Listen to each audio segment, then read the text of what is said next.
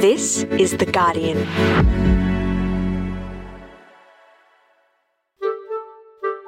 I'm Gabrielle Jackson, coming to you from Wiradjuri land. This is the full story. It's official. Taylor Swift is coming to Australia. I was wondering if it would be okay if we did, just me, you, and a guitar. Is that all right?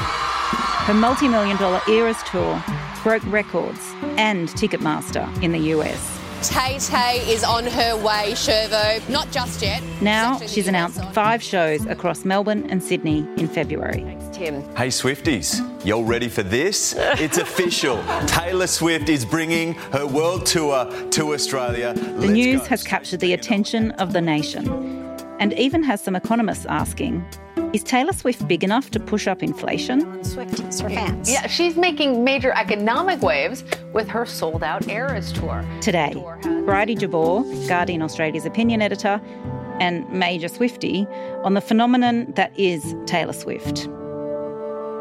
It's Thursday, the 22nd of June.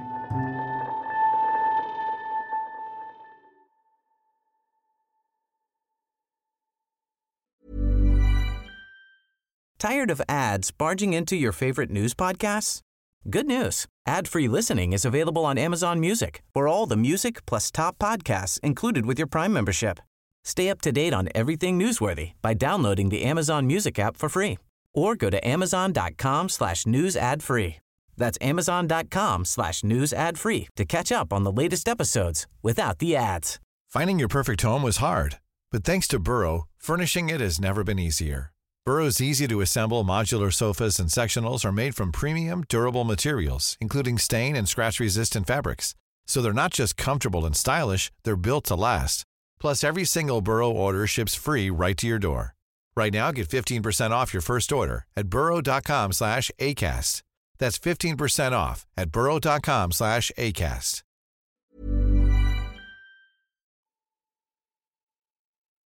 Bridie, you have described Taylor Swift as the poet laureate for millennials. Why?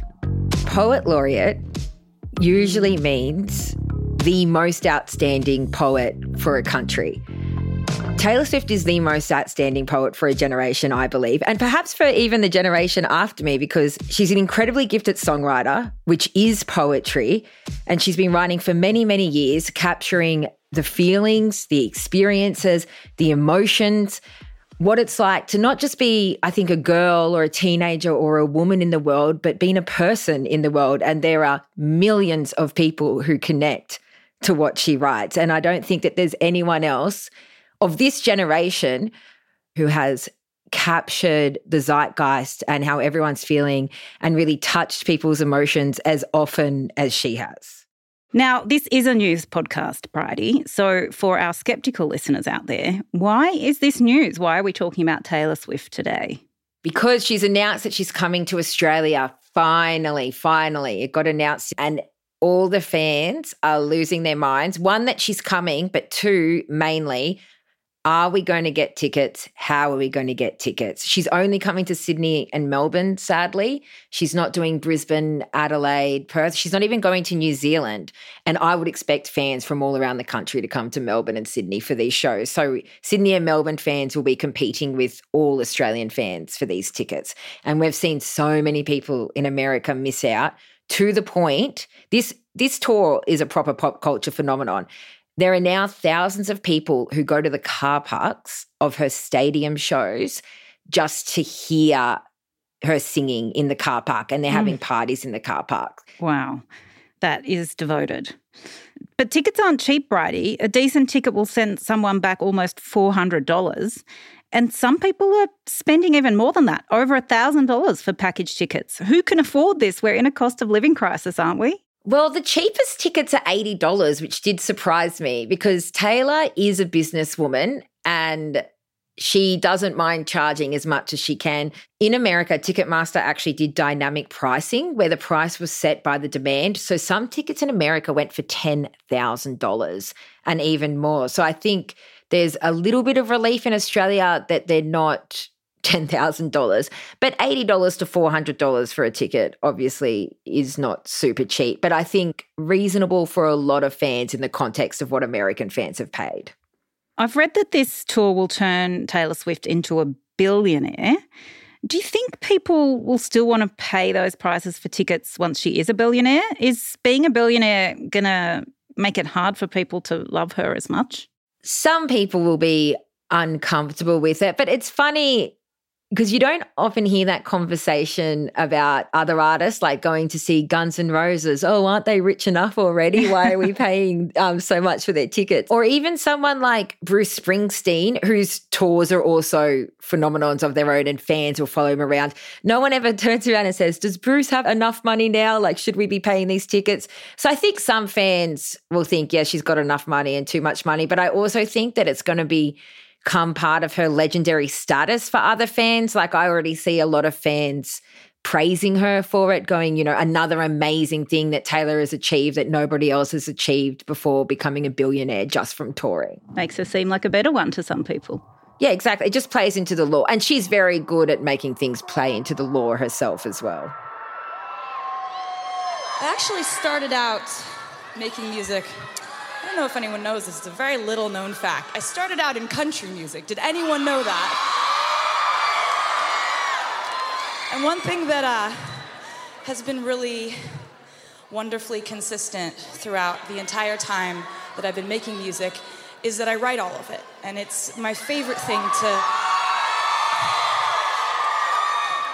to write songs, and then they go out into the world, and I'm really lucky that you guys are nice enough to then care about those words that I've written, sing the words back to me. It's legitimately the coolest. Taylor Swift is the topic of conversation between me and my 12-year-old niece, who really resonates with her lyrics. What is it about her that she can appeal to such a broad age range of people?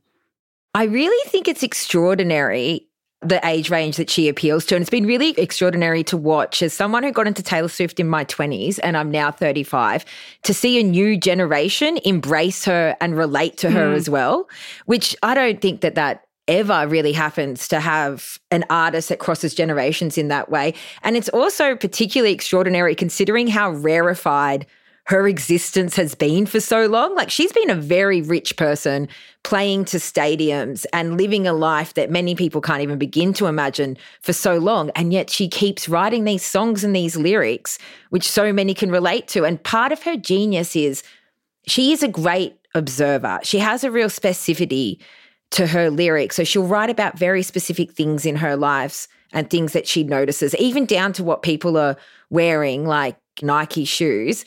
And her listeners can pull out the universal from that. On her album Folklore, she had a line that I always think of, and it's about the end of a relationship. And she says in it, "Thought I saw you at the bus stop.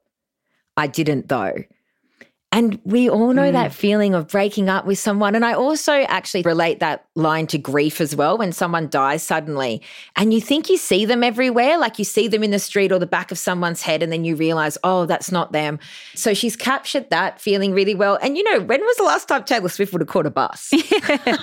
I'm thinking 20 years ago. But she obviously listens, I think, so much to people around her and reads a lot and watches a lot and has this incredible observational skills, which she can then kind of tease out to the universal and have people across ages, countries, genders, sexualities relating to.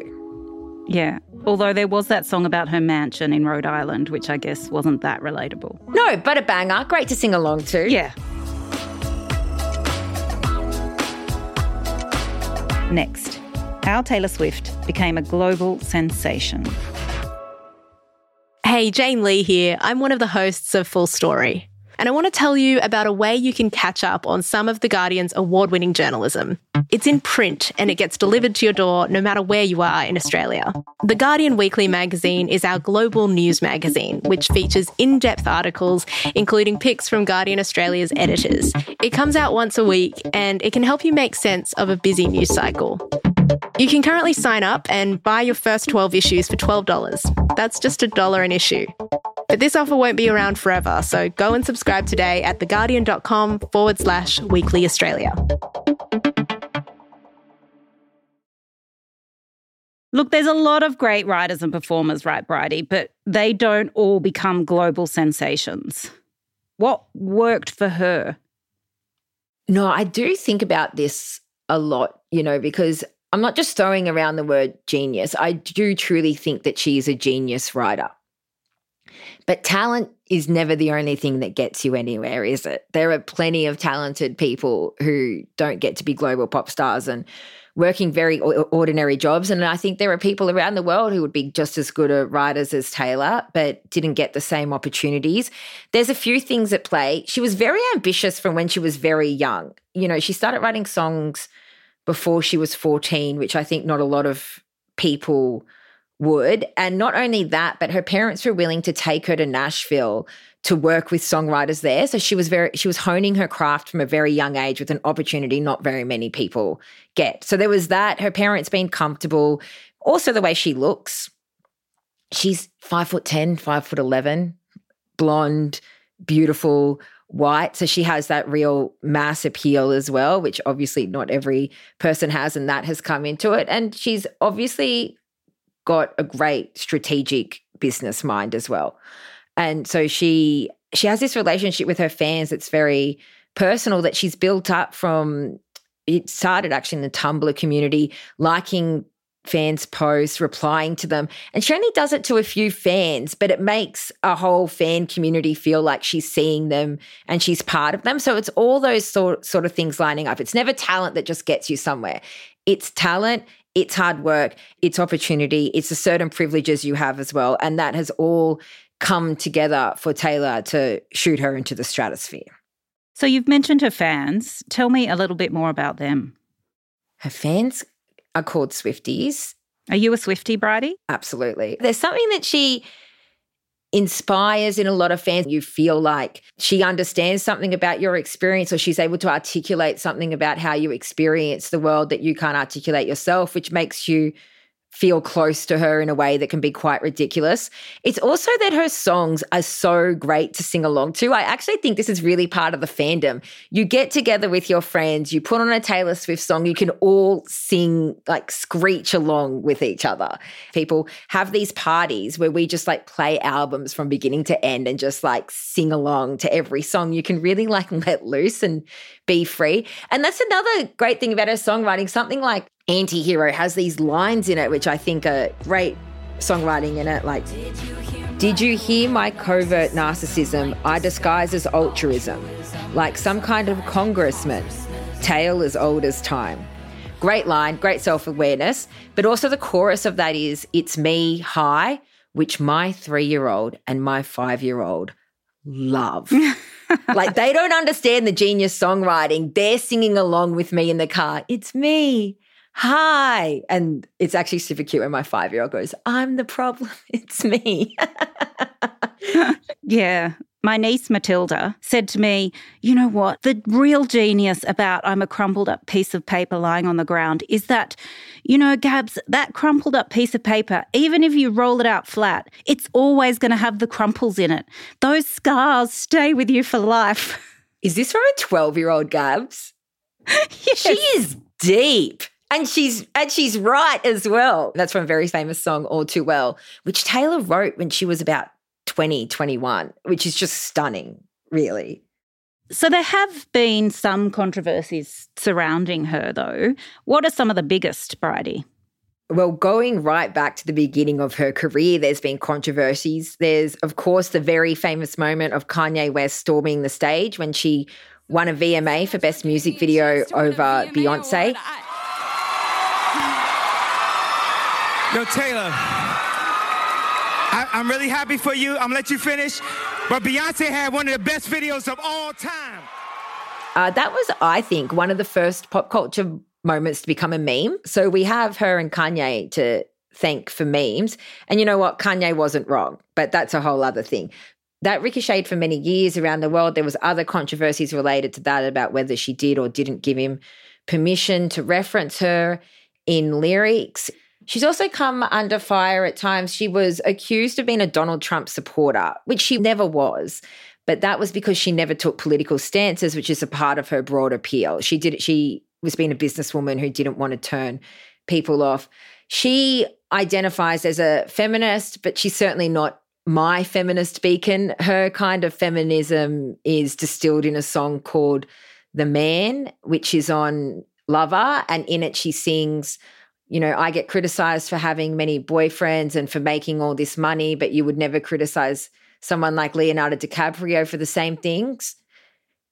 Really not my concerns in feminism, whether privileged white women are copying too much criticism for earning too much money. So I don't really think of her as a feminist icon. And for a couple of years there, she was getting grief over political stances, but that has receded a lot. Her latest controversy was over a guy that she was dating from the 1975, Matt Healy. Look, it's way, way too complicated for me to get into. She only seemed to be dating him for a few weeks, but basically fans were arguing with each other over whether he was a good guy or not, and it ate up weeks on the internet for certain sections of the Swiftie community. Last month, Beyoncé was blamed for inflation in Sweden due to her concerts and lots of people going and spending money. Will Taylor Swift's concert force the Reserve Bank to raise our interest rates again in Australia, Bridie? Well, I think that the federal government would love it if we blamed Taylor Swift rather than other policies or other things going on in the economy. She's only playing 5 dates in Australia, but as I said before, fans will fly in from all over the country and maybe even in New Zealand. So it's not beyond the realm of possibility that she could have an impact on our local economies for sure. For anyone late to this party, what happens now? I don't have a ticket. I don't know if you do. Are you hopeful? Am I hopeful? I am shaking every single tree. I woke up yesterday morning absolutely vibrating at the news that tickets were going to be coming on sale next week. I've texted everyone I know who might have an in with the touring company or with the stadium or whatever. My friends and I have all organised how we're going to do pre-sales, which credit cards are going to be used. There's a few of us buying 4 tickets, which is maximum each, and we'll figure out what we'll do with the tickets when we know how many we've got. I messaged my mother, told her to go to Mass and pray for me and my friends to get tickets. She said that she's going to do it. Honestly, everything that I can do to get tickets, is that a strategy that works for you normally, Bridie? Well, my mother claims credit for me not dying in a car crash a couple of years ago because of her praying. So it can't hurt to try this. I might ring my mum after this too then.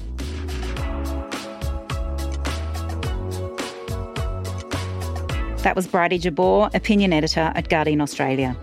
Today's episode was produced by Karishma Luthria and James Milsom, who also did the sound design.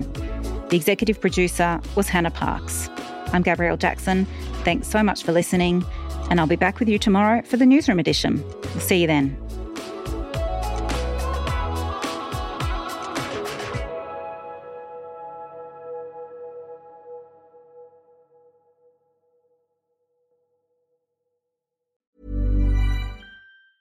Tired of ads barging into your favorite news podcasts? Good news. Ad-free listening is available on Amazon Music for all the music plus top podcasts included with your Prime membership.